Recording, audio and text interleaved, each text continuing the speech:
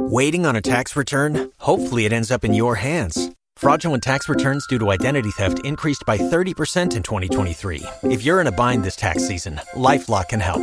Our U.S.-based restoration specialists are experts dedicated to helping solve your identity theft issues. And all LifeLock plans are backed by the $1 Million Protection Package. So we'll reimburse you up to the limits of your plan if you lose money due to identity theft. Help protect your information this tax season with LifeLock. Save up to 25% your first year at LifeLock.com/aware. Over at HealedBeing.com, I help people who want to stop hurting those they love. That might sound a little strange to some people because they might say, well, why don't you just stop the behavior? Why don't you just stop treating people you care about badly? If you had told me that about 15 years ago, I might have said, I treat them great. I'm kind. I'm generous. I'm supporting and loving. I treat them like the most important thing in the world as long as they do what I want. If that isn't emotional abuse, I don't know what is. And that kind of thinking and behavior is what I help to not only stop, but help to heal the old beliefs and old trauma responses that lead to that kind of behavior in the first place. If you hurt the people you care about and you'd like to stop that behavior, or if you just want to figure out the healthiest behavior you can bring to all of your relationships, get the first 4 lessons of Healed Being for free over at HealedBeing.com. No credit card needed to sign up. HealedBeing.com. Life presents the toughest challenges. Every day you are faced with decisions that test your ability to express who you really want to be in this world. We're told to keep saying affirmations and keep thinking positively, but what do you do when that stuff doesn't work? Welcome to the Overwhelmed Brain, where you'll learn to make decisions that are right for you so that you can create the life you want now.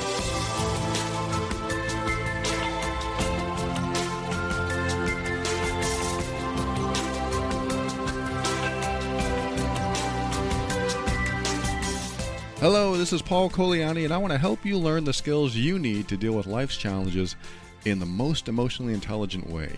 This show consists of my personal opinions and is meant for informational purposes only. Always seek a professional for your mental health and well-being. All right, I'm going to create a new segment that I'll probably never use again called Off the Cuff. Off the cuff. I'm going to just read an email off the cuff and see where I go. Like I said, I'll probably never use this again, but we'll see what happens. This is off the cuff. This person wrote, "Hi, I'm from this city. I'm not going to tell you. And I absolutely love your podcast." I'm trying to keep anonymity here. "And you have helped me so much. I have a question, and maybe many do and are afraid to ask. How do you handle a sister-in-law married to my husband's brother who talks about everyone? She is a bully and everyone bows down to her. There are times I feel I need her validation in order to feel good. I have been basically kissing her butt for 30 years. I'm tired of it, and I don't feel strong enough to break away. I text, I call, and when I ask why she doesn't ever call me, she says she's busy. I want to smack myself for being weak. Think you can help?" I'm not laughing at you. I'm laughing at your final question. Think I can help. I don't know if I can help, but I'm going to give you some insights and opinions. I haven't had time to think about this, so I'm going to look at this very fresh and probably give you my thought process. First thing is you have a sister-in-law, so she is not even blood relative. She is your husband's brother, married to your husband's brother, and she talks about everyone. Okay, let's start right there. She talks about everyone. Who cares? I'm not saying that to you. I'm thinking if this was me, I would say, who cares? She talks about everyone. That's her thing. And when you have somebody like that, the gossiper, the person who's telling all the stories, I think that everyone feels like you. She talks about everyone. She's always gossiping. And, people know those kind of people. I'm not putting those people down. Sometimes I like to gossip. But I think that from the rest of your email, you're saying that this person is more than just someone who's always in people's business and nosy and talking about it and spreading secrets or, I don't know, spreading lies. But what I'm getting from your message is, especially when you said she's a bully and everyone bows down to her, everyone feels the same about her. So there's really nothing you need to say because everyone probably feels the same way about her as you do. So that part where she talks about everyone and everyone bows down to her, I'm going to assume that everyone feels the same way about her. So it's not like you have to single her out. You could, of course, you could single her out and tell her how you feel. I'm all for that. But you'll make waves, and that's fine. I'm not saying you shouldn't make waves, but it just depends on the relationships that you want to keep and the relationships that you don't mind losing. So this is kind of my first point, where you have a relationship in your life that you may or may not want to keep. If it's your husband's brother's wife and you all get together or you are around each other at certain functions or events, you may want to keep the peace. And keeping the peace, does it have to include bowing down to her and kissing her butt? No, it doesn't. And if you want to keep the peace, you may want to behave or react differently, and we'll talk about that in a minute. But I think that when you have somebody like that in your life, you have to determine if you want to keep them in your life or not, and if it's worth making waves. So that's the first place I go with this. Is it worth making waves? Because as soon as you make waves, she could make your life a lot more difficult. Unless you're so intimidating that she doesn't want to deal with you. I'm not giving you that advice, but this can happen too. You can show up as so intimidating that somebody doesn't want to deal with you. I don't want you to be intimidating. I don't want you to have to be a bully. I don't want you to have to stoop down to her level. So I don't think you're going to go there, and that's fine. And I'm not suggesting that anybody ever goes there. But that's how I've seen some bullies back off, is when somebody else is more intimidating than them. And again, that's not advice. That's not a suggestion. It's just an observation, a psychological phenomenon. And I wanted to mention that because there are people that bullies don't want to deal with. They don't want to deal with bigger bullies. So if she's a bully and you're a bigger bully, that might be a problem too. Again, not going there, but I'm just mentioning a psychological phenomenon that can happen. So let's get back to what maybe you can do regarding her. You know, you didn't give me any examples of how she bullies. It would be interesting to have an example. But let's just say she's demanding and controlling. You can just say no. Go get me some water now. No, you can get it yourself. Now that might upset her. You know, if she said something like that, go get me some water, and you didn't. But this is where you start to show up as somebody who can't be bossed around, because bullies have a tendency to boss people around who get bossed around. I might call it enabling. I might call it them knowing you're a victim and continuing to treat you as a victim because you are a victim, and they made you a victim. They put you there. So it is very similar to enabling, but it's difficult because I can't call it enabling, because then that blames the victim. I'm not doing that at all. I've been a victim many times and I've enabled it, but I don't call it enabling. I just call it, if you don't change, they don't change. Be in a safe zone if I say that. If you don't change, they won't change. If you don't stop doing what they want you to do, they will continue doing what they want to do. That's really what it comes down to. So that person's not going to change unless you do. That's the second part of this. It's very difficult. How can that person change if you continue to show up the same way? And that's what you're asking, I know. You're asking, is there anything I can do? This leads to another part of the email, which I'll try to tie in everything when I'm done. She's a bully and everyone bows down to her. There are times I feel I need her validation in order to feel good. Now, this was interesting because you threw a curveball at me. You said, this person's a bully and she talks about everyone, and what should I do? And then you said, there are times I feel like I need validation from her. I have been basically kissing her butt for 30 years. Okay, so maybe it's not so much a curveball because I think I know what you're saying now. What you're saying is, if I can impress her or get her to acknowledge me or get her to see that I'm worthy, that she'll treat me better. Because maybe you think that she has some sort of power over you, or you may have low self-worth, and you feel that if somebody puts you down, you take it very personally, like it's true. And if that's the case, that might be the very first thing you have to work on. And it has very little to do with her except that she triggers you in some way. So somebody comes along and they bully you or they're intimidating and you want validation from them. I can think of some parents like this. What I think should happen is you need to reflect on how you feel about yourself, and if you feel that you are worthy of being treated with kindness and respect. I think that's a very important step to take. You need to acknowledge, and I think I talked about this last week too, you need to acknowledge in yourself that you are worthy of kindness and respect, and almost get to the point where you require it of others. Can you require kindness and respect from others? Because really, when it comes to somebody like this, what's the worst case scenario? Is she going to hit you? Do you think she's going to hit you, even though you logically know she won't? Or will she smear you with your friends or her family or your family? I mean, they're all mixed together because you're related by marriage. If she smears you, can you be okay with that? Again, when you have one person that really stands out and everyone's bowing down to her, these people don't want to bow down to her. I can almost guarantee these people do not want to bow down to somebody like this.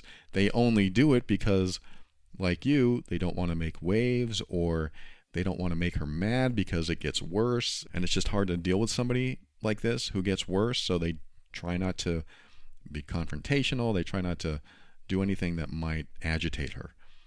So they back off, they bow down, whatever they need to do. And then this person gets to be who they are continually. Because if the victim doesn't change, the bully doesn't change. If the victim doesn't do something different, the bully will continue doing the same thing. And so we're in this very toxic cycle that never ends. Ever. It never ends. Because the bully or the toxic person has zero reason to change if the other person is still the victim. Write that down. A toxic person has zero reason to change if the person they're victimizing stays a victim. Zero reason. Because the toxic person feeds off of their victimization. And if you think of yourself as fuel for their fire, you might be able to connect the dots. Like, what satisfies her? Does your crying satisfy her? Does your backing off or not defending yourself or not being confrontational satisfy her? Because what will probably happen with this person, if anybody ever confronted her, is this person will get angry and will bite your head off and will yell at you, or they'll reach into some unhealthy coping mechanism to become highly defensive and make you not want to deal with their defensiveness, and then become highly offensive, trying to push you away because they are not emotionally, I don't want to say intelligent enough, but emotionally prepared to actually have a decent conversation when somebody confronts them or disagrees with them, because they haven't learned. And it often takes someone to come along and say, hey, back off. I deserve to be treated with respect. And if you don't treat me with respect, I'm going to stop talking to you. And then she might get mad and hold a grudge forever. But you've said your piece. You've placed a boundary. You've drawn a line. And when you do that with some people, you might change the dynamic forever. And yes, this can affect your entire situation, the whole dynamic of your family situation. Now your husband's brother is angry because you upset his wife, even though she was the difficult one. But you decided to stand up for yourself. So that could be why you don't confront. That could be why you don't do it. I personally don't care. Not about your situation. I mean, if this were me, I personally don't care if I've offended the person disrespecting me. And I don't care if I've offended her husband. I don't care. And I would expect my partner to be on my side. So in your case, that would be your husband. And if you told your husband, hey, look, your brother's wife, she's very disrespectful. And she's very pushy and controlling. And I don't want to accept that anymore. I can't accept that anymore. So the next time I see her, I might say something. Or at least the next time she tries to push me, verbally or whatever. If I feel pushed, if I feel confronted by her, I'm going to stand up for myself. Will you back me up? If he says no because it's my brother's wife and I don't want to make waves, then you can say, look, I'm going to back myself up then, which is sad because you'd think that your husband would have your back, but your husband's in a situation too. He doesn't want to upset his brother, maybe. But, he's your husband. He's going to be with you, hopefully, for the rest of your life. But he has family, and how do you choose? So there's a difficulty there, but he should support you if you want to stand up for yourself. And in my opinion, should support you if you feel disrespected, and maybe should also stand by your side and say, look, back off. You can't treat my wife like this. This is my wife. This is the love of my life. We treat you with kindness and respect. Why can't you treat her? Or me even. Maybe your husband is also experiencing this.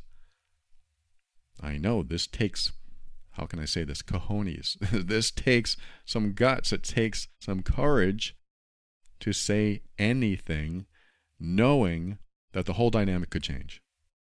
And I'm not even saying that you need to change the dynamic. I'm not even saying you need to confront. You could do something called gray rock. Gray rock is turning off your emotions around certain people. Like an android. An android doesn't have emotions, at least not yet. But let's just say that all androids don't have emotions, and that is called gray rock because a dull gray rock that you might find on the ground is basically an emotionless piece of matter. You show up as a dull gray rock. So when the bully, the intimidator, the controller, the manipulator, when they come up and try to do their best on you, you don't have an emotional response back. That's challenging, but it is effective because most, I would say 99% of intimidating, controlling, any type of toxic people, 99% of them are looking for your emotional response so they know how to act next. It's the sequence of events that they are subconsciously and sometimes consciously prepared for. They want you to get angry. They want you to give that sad look. They want you to give that surprised look. They want you to stammer in your words when they say something awful.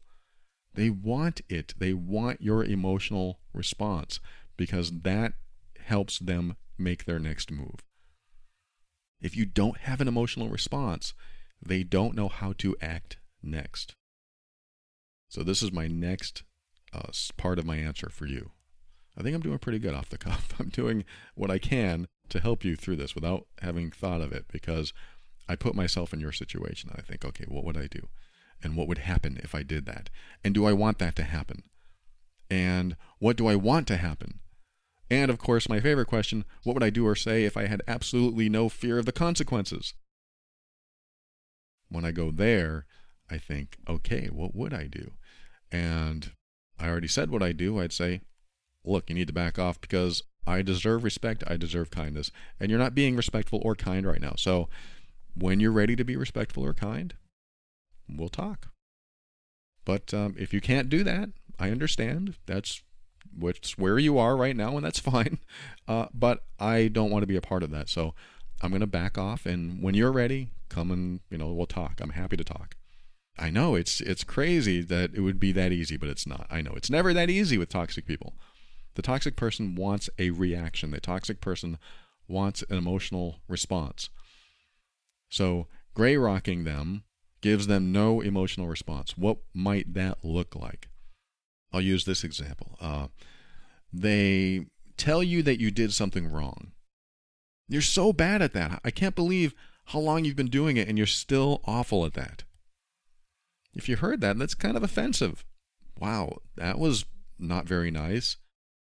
So the gray rock reply might be ignoring them. Just ignore them. Don't give them the look of surprise. Don't give them the look of sadness. Don't give them any look. And if they say something like, well, aren't you hurt by that? Aren't you upset that I said that? You might want to ignore them again. The face is the most important part here. Don't make any faces and say, no, I'm not bothered at all. Well, don't you have anything to say about it? No, it's your opinion. So gray rock is just a bland, very benign, very non-triggering response, even though they'll be triggered. Because what happens with a toxic person is that they want that emotional response so they can justify their own trigger. They want to have permission to be toxic. Their permission is your reaction. If you have a reaction, it justifies in their mind that they are allowed to be toxic. They don't think they're toxic. They think they're right. They think that you're wrong. They think that the world revolves around them and that everyone is out to get them, so they better get other people first. I'm sure that's not 100% true for all toxic people, but that's typically what it is. The world is against me, they're out to get me, so I'm going to attack you first. I'm going to push my toxicity onto you so that I don't have to deal with your toxicity, even though you might not be toxic at all. They just have trouble coping because they have poor coping mechanisms. So they spew what they can't handle back onto you so that they don't have to learn how to handle the world's challenges. They don't have to learn how to handle what comes at them. So they push it back onto you. And so you're in this situation where they're disrespectful, they're unkind, and there are multiple ways to respond to that. My personal favorite is, I have a boundary, you're crossing it, please step back. But you may not want to make that dynamic, because what if they do become a problem or a challenge later? Then what? Oh no, now your brother-in-law doesn't like you anymore, and your husband is having a family conflict. You can stick by your guns and say, look, I'm happy to make friends with her. Well, she wants you to apologize. I'm happy to have that conversation with her. Let's all get together. If she wants me to apologize, I'm happy to talk to her. Doesn't mean I'm going to apologize, but I'm happy to talk to her. Maybe we can just sort this out. Let's all have a conversation. You know, this is very similar to gray rock, where you're not having an emotional response. Emotional responses can be used against you by toxic people. It's another thing. If you have emotional responses around toxic people, I mean, this is a great thing to kind of note in your mind.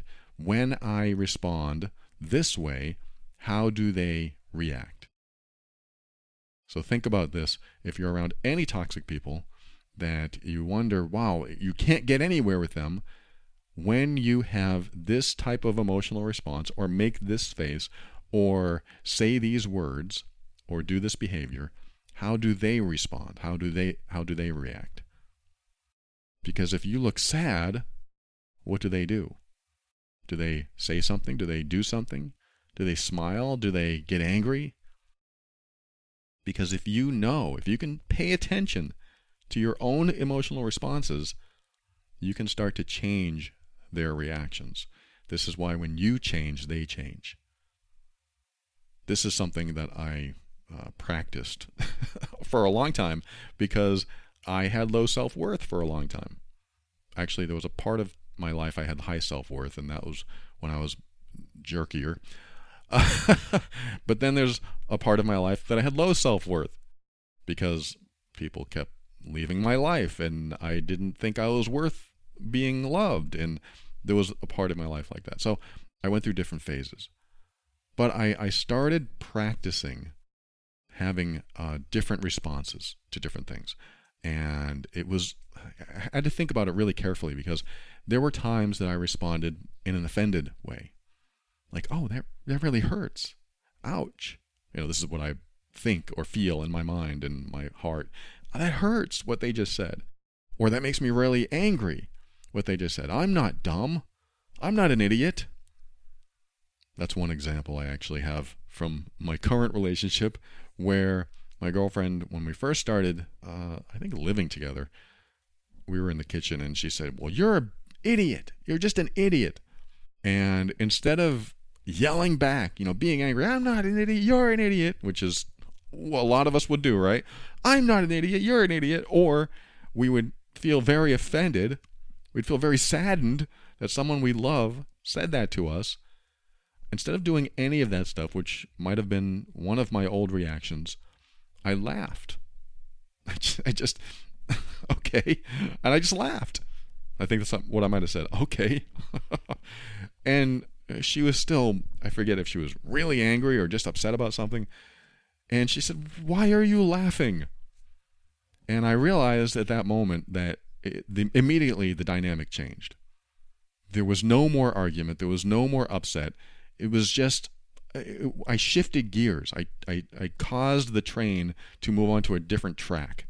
And so when she said, why are you laughing? I said, I think I would be upset if that were true.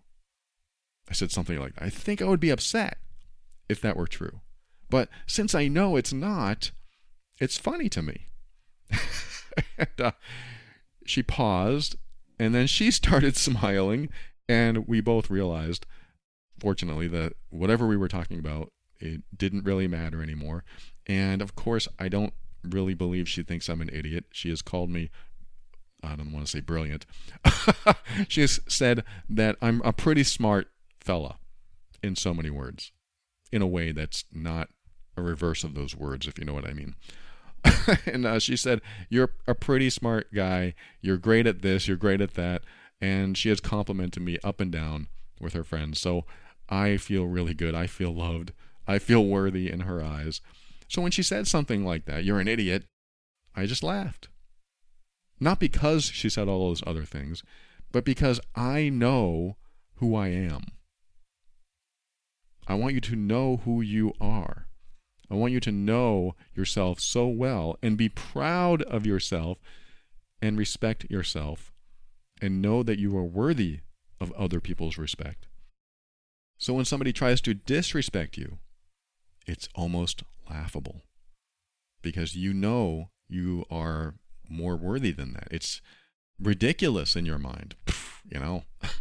This is ridiculous. Of course I'm worthy of respect. What you're doing now is laughable. Look at you trying to disrespect me. It's like a chicken trying to drive the space shuttle. It's just funny watching you squirm like this. I'm not being serious here. I'm just being joking. But this is how I feel. I feel like if you know yourself and you love yourself and you know that you are smart, maybe not in everything, maybe not in a lot of things, or maybe in a lot of things, but if you know you're smart, if you know how to turn a screw with a screwdriver, you're smart. If you know how to hammer a nail, you're smart. If you know how to write your name, you're smart. If you know how to think, you are smart. If you know you're smart, if you know that you are worthy of love and respect and kindness, if you know that about yourself, then when somebody comes along and tries to push their toxicity down your throat, you will have a different reaction. You will know that what they're trying to do is coming from their own insecurities, their own inability to communicate effectively, their own old trauma. They might have been brought up not feeling loved, or maybe they were hurt as a child. Maybe they were abused, and they don't know how to treat other people because during their imprinting years, or because they learned terrible coping mechanisms growing up in a household that required coping, that they brought these dysfunctional behaviors into their adult world and started treating everyone else like this. Which leads to another response that I might have with a person like this, and I think I'm going to take a quick break here and get to that response right after this. It's something a little different, a different direction. Be right back after this.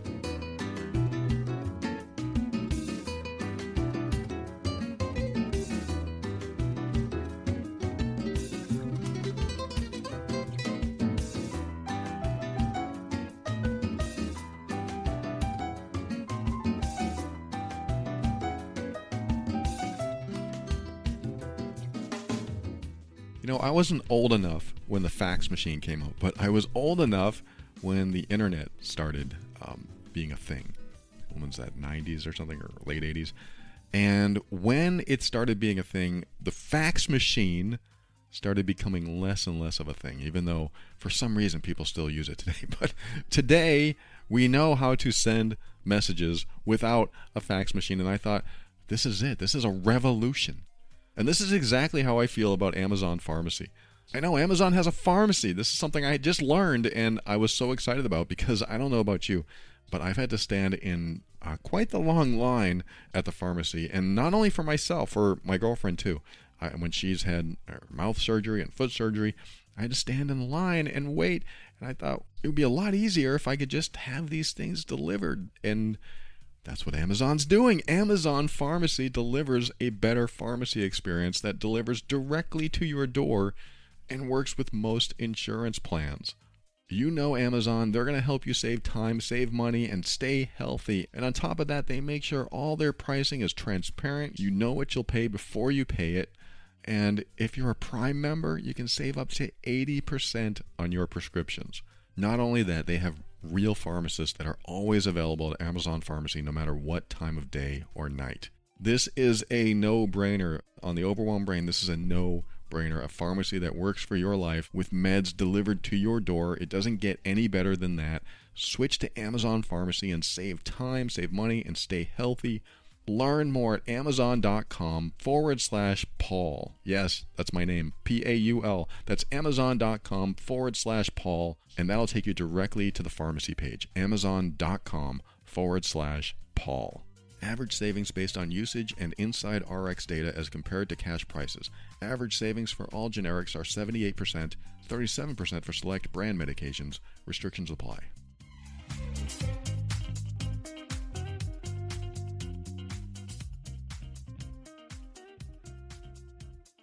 Welcome back. Like I said, I want to give you a slightly different direction with this on responding or reacting to a toxic person.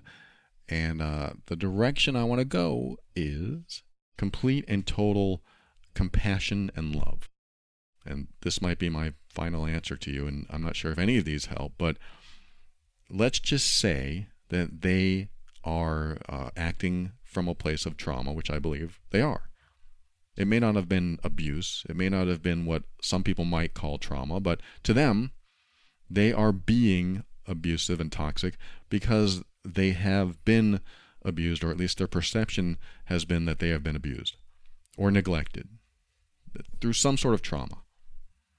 So can we look at someone like this and have so much love and compassion for them that when they say something, it's almost as if it's a cry for help? And I'm not saying you have to be a rescuer. I'm not saying that you treat them as a victim. I'm saying you see their toxic behavior as coming from a very painful place inside them. Because people who are that toxic, they don't feel good inside themselves. They have something going on inside of them that causes them to be that way. So when you have somebody that's that toxic, and you just want them to stop, and you think they're an adult, they should make the right decisions and stop, they still may be coming from a childlike place of fear. And they learn how to cope from a place of fear. They learn how to survive because they're afraid. When we're children, if we're in a very difficult, neglectful, abusive, whatever situation, we're going to come up with different ways to cope with those situations. And one of those coping mechanisms might be to withdraw. Another one might be to run away. Another one might be to lash out, lash back at them, rebel. There's all kinds of ways we cope. And if we don't deal with those coping mechanisms, if we don't heal from this old trauma or this old abuse or whatever it is, then those coping mechanisms transform into different behaviors, often different behaviors when we're adults, because we may not have been able to talk back to the toxic parent that raised us, but we as an adult can now talk back to the person we're upset at, which might be our partner or a friend or family. Now we can do it because they're not the toxic parent. I'm just using this as an example. If you had a toxic parent, and if they did have a toxic parent and that toxic parent stepped into the picture, guess what? They'll change back to that state of mind they were in when they were a child. Oh no, my parent's in the picture. I can't be aggressive anymore. I can't be toxic anymore. Again, not their words, but giving you a picture. And because they can't be that way, they're going to become probably more submissive and let the parent control them. So this is another thing about this, is that this is how they control their world. The toxic person shows up to control the world and the people in it. Because if they control the world and the people in it, they can't be attacked. If I put you in your place, then you can't come back at me. If I know exactly how to make you feel, then you won't make me feel what I don't want to feel. This is how I would control you if I were the controller, the manipulator, the bully, whatever. The toxic person wants to control you and the world around them so that they don't have to deal with what they don't want to deal with. Because if you say, hey, don't treat me like that, it's going to be something that might throw them off, might make them angry, because now they have no control. And they believe you're attempting to push them out of control. Again, this may not be what they think, but what's happening is you're keeping your power and they aren't taking it. You are preventing them from taking your power. Your personal power is your ability to make decisions based on what you want, not what you fear. And when you make decisions based on what you want, you usually get more of what you want. When you make decisions based on what you fear, you usually get more of what you fear. How does this work? The example is in our face right now. This person has a sister-in-law that is bullying and intimidating, and so the sister-in-law comes into the picture, and what does this person do? They make decisions based on fear. They bow down. They look for validation from the toxic person in order to feel good. That's definitely a self-worth issue. I have episodes on self-worth over at theoverwhelmedbrain.com. Definitely check that out, because you need to feel so worthy that nobody else can take that worth away. And you also don't need anybody else's opinion about who you are when you know who you are. And it's just getting into that space of knowing you are worthy, knowing that you deserve kindness and respect, so that other people don't take your power away. Now I'm going to finish this email. She says, I've been kissing her butt and I'm tired of it, but I don't feel strong enough to break away. And then she says, I even text and call, and I even ask her why she doesn't ever call me, and she says she's busy. This definitely sounds like you might be missing something in your life, and you believe that this person can fill it in some way. So I might ask you to either write down or think about what's missing in your life and what she fulfills, or what gaps she fills in your life when she fills them, or what gaps you're trying to fill with this other person, so that you understand exactly why you're doing what you're doing when you reach out to her. Because you're looking to fulfill something inside of you. You're looking to replace what's missing. That's what you're doing. Because you wouldn't normally reach out to someone like this unless you believed they could fulfill you in some way or replace what's missing. So let's just say that you have something missing inside you. Maybe you feel that she is right. And if you do feel she is right, what haven't you done in your life that you feel like you should do? This doesn't mean you're listening to her and doing what she says. I just want to make sure that you feel good, or if you don't feel good, about the things that you've done in your life, about the decisions that you've made in your life. Of course, we've all made decisions that we don't feel good about, but are you forgiving? This might be the last part of this. Are you self-forgiving? Are you forgiving yourself? Because sometimes we've done things in our life or show up in ways that were unbecoming of us and maybe not the best version of us. So I forgive myself and I'm going to move on. I'm going to move on, because if I continue looking in the rearview mirror, I'm not going to get anywhere. I'm always going to think badly about myself because that is my perception of myself, my past. Of course, we're going to think badly about ourselves if we're looking in the rearview mirror at ourselves, doing stuff that we don't appreciate and we feel bad or guilty or ashamed about. Of course, we're not going to feel worthy. So do you have any of these skeletons in your closet that you need to make up for or make amends for, that you need to apologize for? You might think, well, I have a lot of those. We all have something that we wish we hadn't done, but it doesn't mean that we're held back. In fact, this is how I look at anything that I feel guilty about. Have I done something today that makes up for what I did in the past? The example I've used before is when I was in my 20s, I took my 2 wonderful cats to the Humane Society, and I don't know what happened to them. I don't know. And I feel sad every time I think about it. Every time. Because I was too young and too stupid, and I didn't care about animals like I do now. So I just took them away. I didn't want to deal with them. They were peeing on the carpet. I didn't even think about it. They were just a bother to me. It was a very selfish thing. This is how I feel. It was a very selfish thing, and I feel bad that I ever did it. So can I forgive myself and move on? Well, it was hard because forgiving myself meant moving on. And does that mean I don't learn the lesson? Does that mean I shouldn't think about it? Of course I think about it. Every time I think about it, I get sad. So what have I done in the present or since then to take one step toward or forward making up for what I did then? Because I feel awful about what I did. Taking them away from their home. These are emotional creatures. They have feelings, and I can't talk about it. It's just very sad. And so, what have I done since then? Well, one thing I did was made a commitment to every single animal that ever comes into my life. If I ever get an animal again, I will commit to it. I will treat it like my own kid, and I will take care of it. And I don't care if I have to live on the street because I can't have animals. I'm going to keep this animal and take care of it for the rest of its life. I made that commitment. And then, I don't know when, a few years later, I got a cat. And that was my commitment to that cat. And that cat stuck with me for 20 years.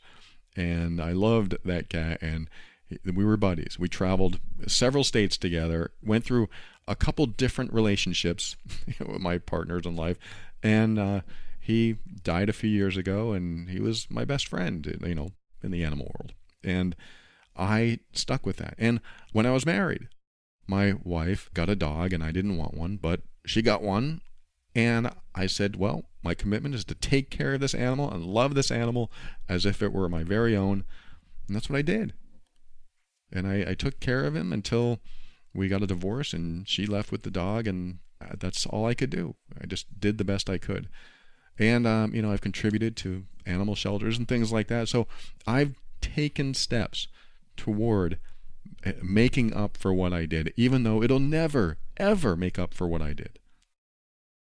And this has helped me move forward.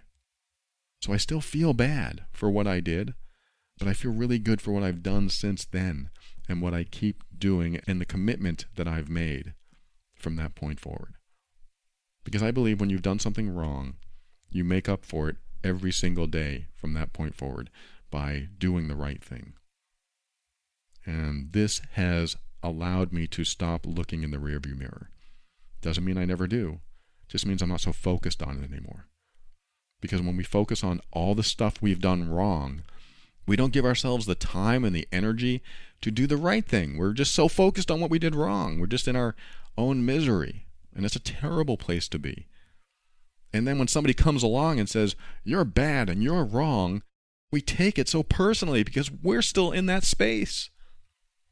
Just like this person, she might still be in this space that she's bad or wrong or stupid or ugly or whatever was instilled in you when you were younger. We have to get out of that space. We have to be self-forgiving. We have to be self-loving. Be compassionate to yourself as if you just found yourself. You came out of the woodwork. You came from the mountain and you found yourself in this state. You think you're not smart? You're brilliant. You think you're a bad person? You're a great person. This would be your confident self talking to your fearful self, for example. You don't have to split your personality or anything. Just giving you an example of what you can do in your inner dialogue, your self-talk. Hey, you know what? You're worthy of respect and kindness. You're worthy of being treated better than this. So what? Everyone else is bowing down to this other person, coming back to this email. You don't have to. You can say, no thanks. I know. Where does that come from? Where's the courage? You might have to reach in and find it. That courage comes from self-worth. That courage comes from knowing that life is way too short to allow toxic people to define who you are and your experience. Life is too short to be around people that make your life miserable. So if they attempt to make your life miserable, you can see it from a different perspective. You can choose to react or not to react.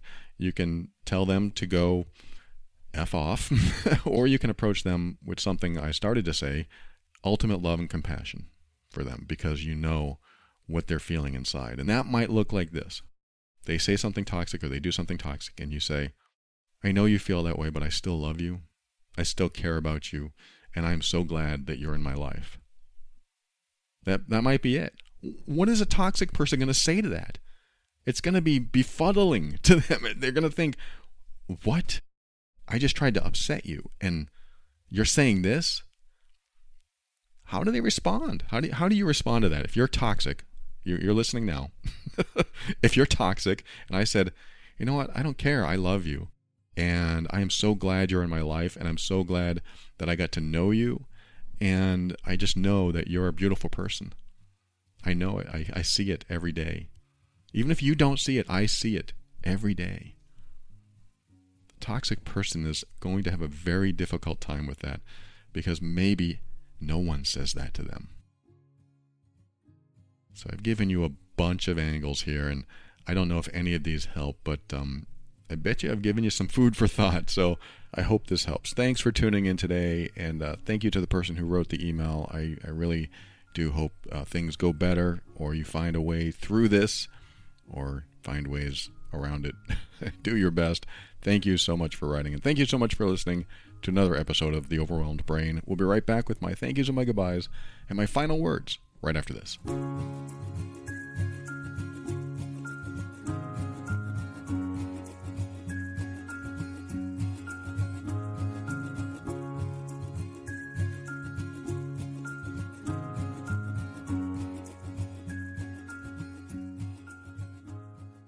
Thank you for listening to another episode of The Overwhelmed Brain. I want to thank our financial backers, the patrons of the week. They are Walter, Christy, Andy, Leela, Adriana, Barry, Anna, Veronica, Holly, and Vanessa. Thank you so much for your support. These are the monthly patrons, and I read different names every week. I'm so glad you're in the patron program, helping to support this show, keeping it on its feet. You are a big part of it. Thank you so much. I am grateful for each and every one of you. If you find value in the show like these people do and you want to give back, head over to moretob.com, and you have options to do that over there. Thank you again, patrons. I am so grateful. And for a show on how to deal with difficult relationships, visit loveandabuse.com. That's my other podcast. I've been doing it since February of 2019. And I think it's an important show if you have any difficulty dealing with challenging people or poisonous people. People that I talked about today, it can be very challenging, and I have a whole slew of good information over there. And check it out if you get a chance, loveandabuse.com.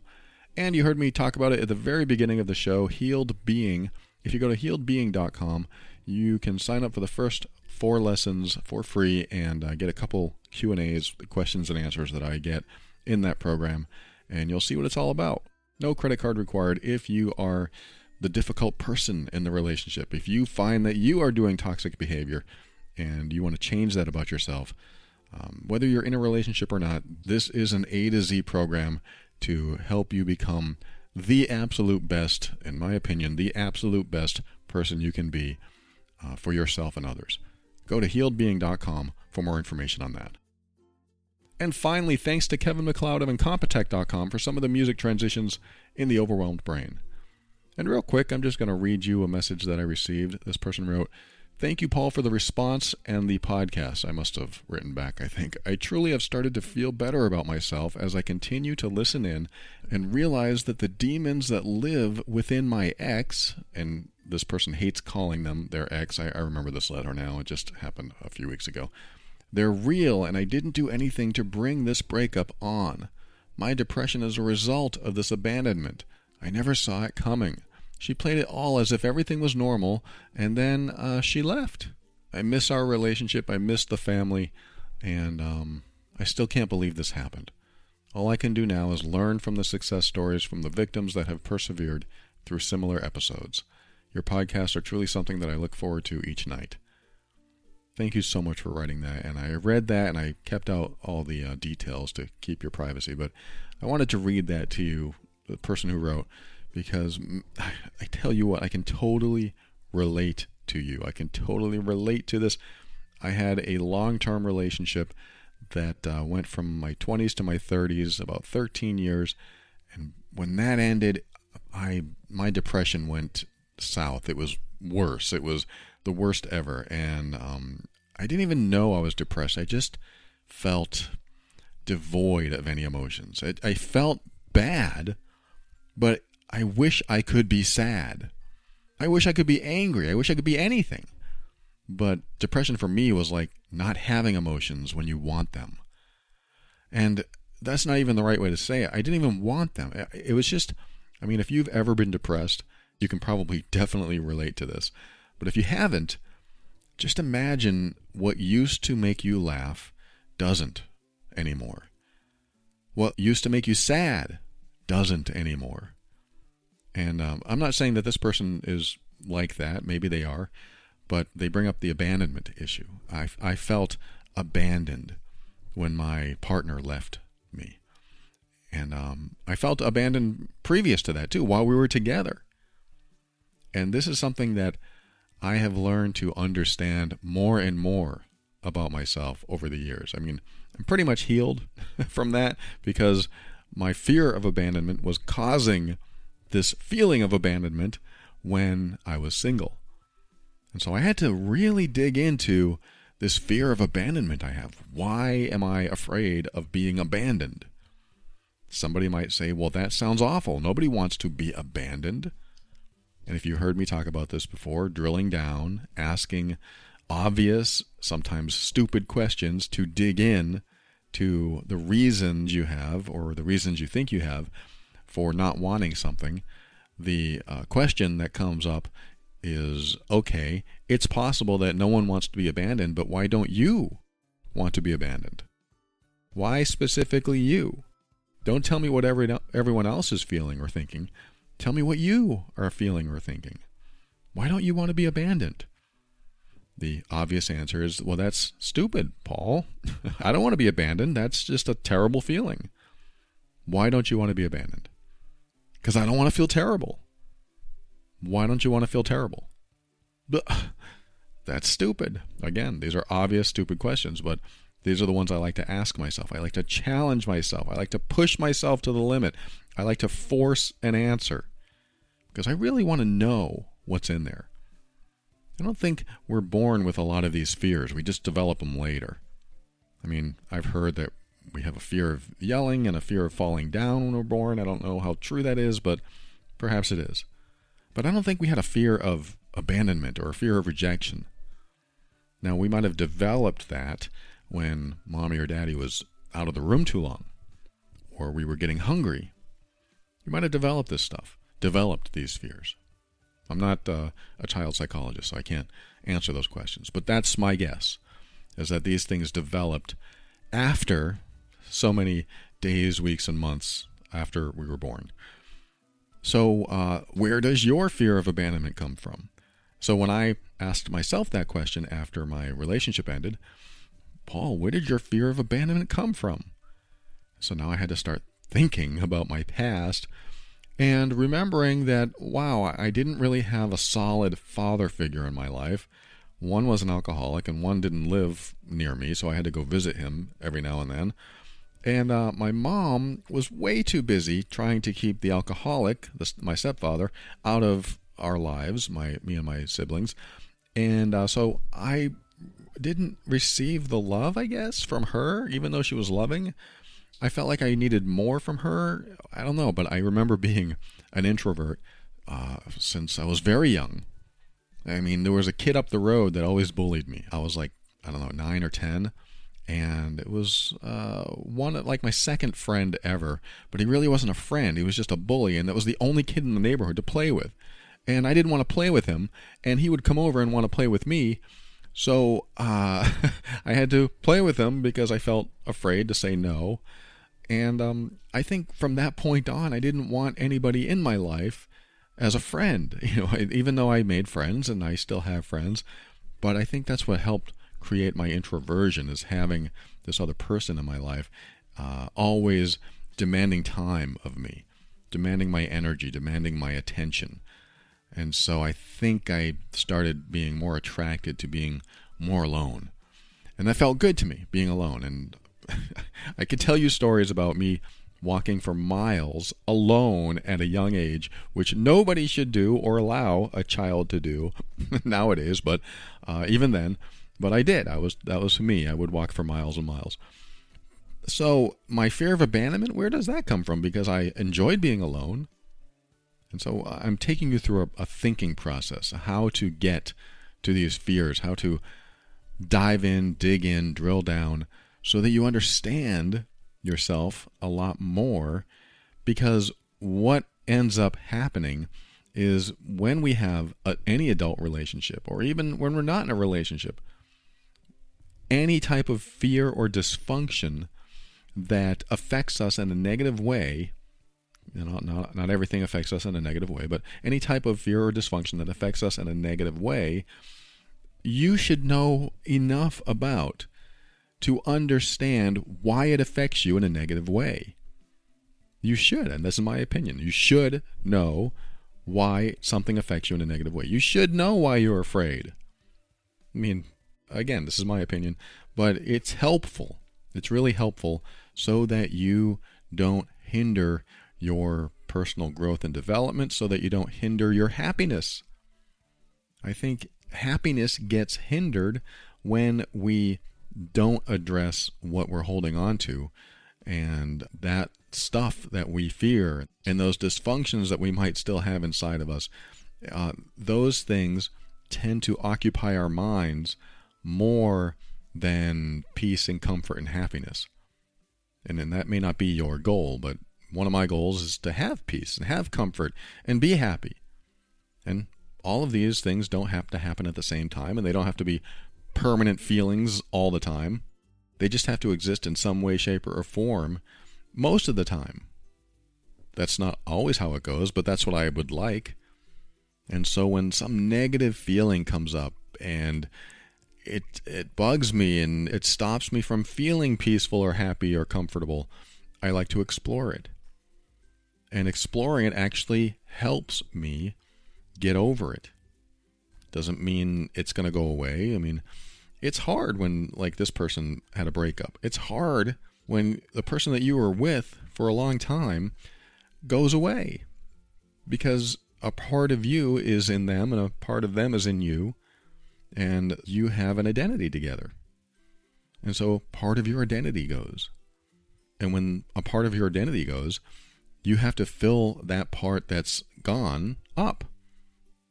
You have to fill it with something else. You have to refill it with something else. This is what I was talking about earlier. When something's missing inside of you, you have to fill what's missing. You have to fill that gap. And it's usually self-love, self-care, self-compassion. But sometimes it's just friendship. Sometimes it's getting into another relationship. Paul, that sounds like a rebound. It could be, but sometimes that works. I'm not going to say that you shouldn't have a rebound. I'm not going to say that at all. You just have to be careful. Take things slowly. Know that you might be feeling something like that, a rebound, or you might be looking to have somebody refill what is not filled inside of you. And just be aware of this stuff. This is why it's important to explore this stuff. Sometimes rebounds turn into relationships. Sometimes you do what I did. After my divorce, I decided to stay single. I mean, after a month of trying to rebound, I decided, wait, I should probably stay single because I have stuff to work on. Because I don't want to bring this nasty feeling that I'm having inside myself, this unhealed old trauma or fear. I don't want to bring that into another relationship. So I need to stay single. And that was the first time in my life I discovered myself. Who am I without someone else in my life? And who am I when I'm not thinking about getting someone else in my life? I didn't know that person. Sometimes we discover who we are when nobody else is around. That's something that I learn every day sometimes, because I'll go outside and step away from my home office and step away from my girlfriend, who also works from home. So we are basically in each other's thoughts and in each other's proximity all the time. And we both get along great, but we still don't know who we are until we ground ourselves and connect with ourselves and be with ourselves in a way that isn't influenced negatively or positively by anyone else. Who are you without anyone else in your life? No partner, no friends, no family, no kids. Who are you? How do you think? What do you think? What do you want to do? I remember I asked a friend of ours, what would you do if your kids were grown up and they moved out and you weren't married anymore? I didn't say, you got divorced or he died. I didn't say any of that. I said, what would you do if you were no longer in that role as a wife and a mother? What would you do? And boy, she came up with an answer so fast. She said, I would travel. I thought, wow, that's great. She knows herself. She knows what she wants. I don't know if that hinders her happiness or not, meaning, she is married and she has kids. But I'm sure she's happy with those things in her life too. But she knew who she was, because when I asked her, she had an immediate answer. If somebody asked me that, like, okay, Paul, no girlfriend, and you have to sell the house, and you basically are on your own. You're down here in Georgia by yourself. What do you do? Whoa. I can't even go there right now. I can't think.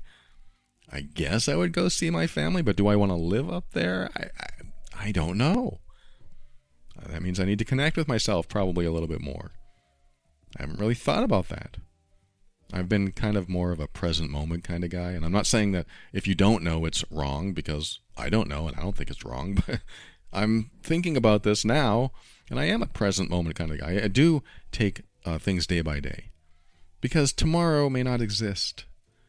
My girlfriend may not exist tomorrow. It's sad to think about, but it's possible. The world may not exist tomorrow. So I want to enjoy what I have today.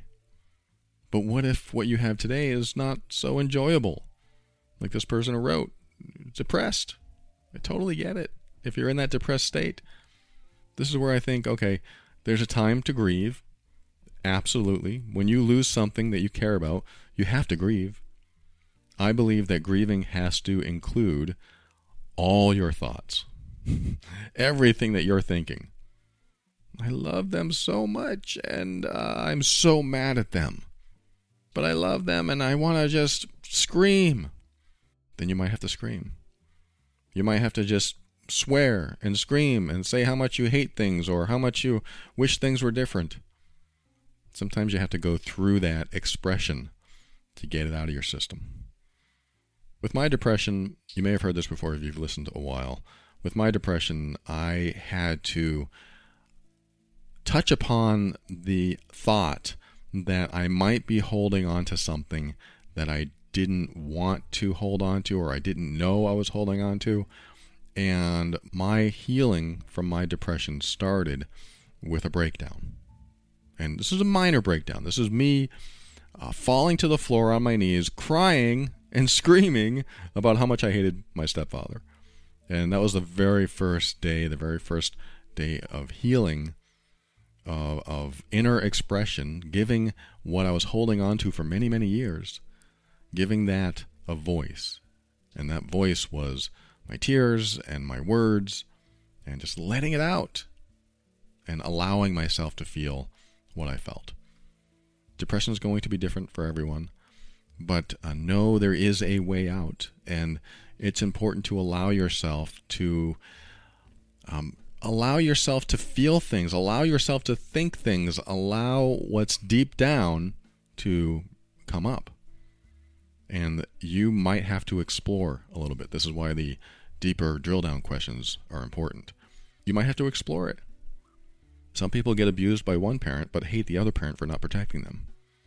And they may not want to hate the other parent because that wasn't the abuser. And so they stop themselves from having feelings that they're feeling. That is a depressing thing to do. There's so much more. I've talked about depression quite a bit, and I wanted to at least give you a start, give you a head start on this to the person who wrote, so that you have something to think about, and also let you know that I can totally empathize with you. I am in that space with you. I remember what it's like. I feel for you. And I also know that you're going to get through it. It sucks, believe me. I am with you there. But you're going to get through it. You'll make it. You're worthy. You're lovable. You are significant. And no matter what happens in life, that never changes. That's a constant. Think of that as a constant. Like in math and computer programming, there are constants. A constant is something that never changes. So you can say x equals 12. And every time you use x in your program, it's always 12. Always. So you equals worthy. That's just a fact. It's a constant. You equals lovable. You equals significant. And there's something else I want to tell you. And I want you to keep an open mind, because that's how you step into your power so that you can create the life you want. Always take steps to grow and evolve. You are powerful beyond measure. And above all, and this is something I absolutely know to be true, it is a constant. It is a universal constant. It is a cosmic truth. You are amazing.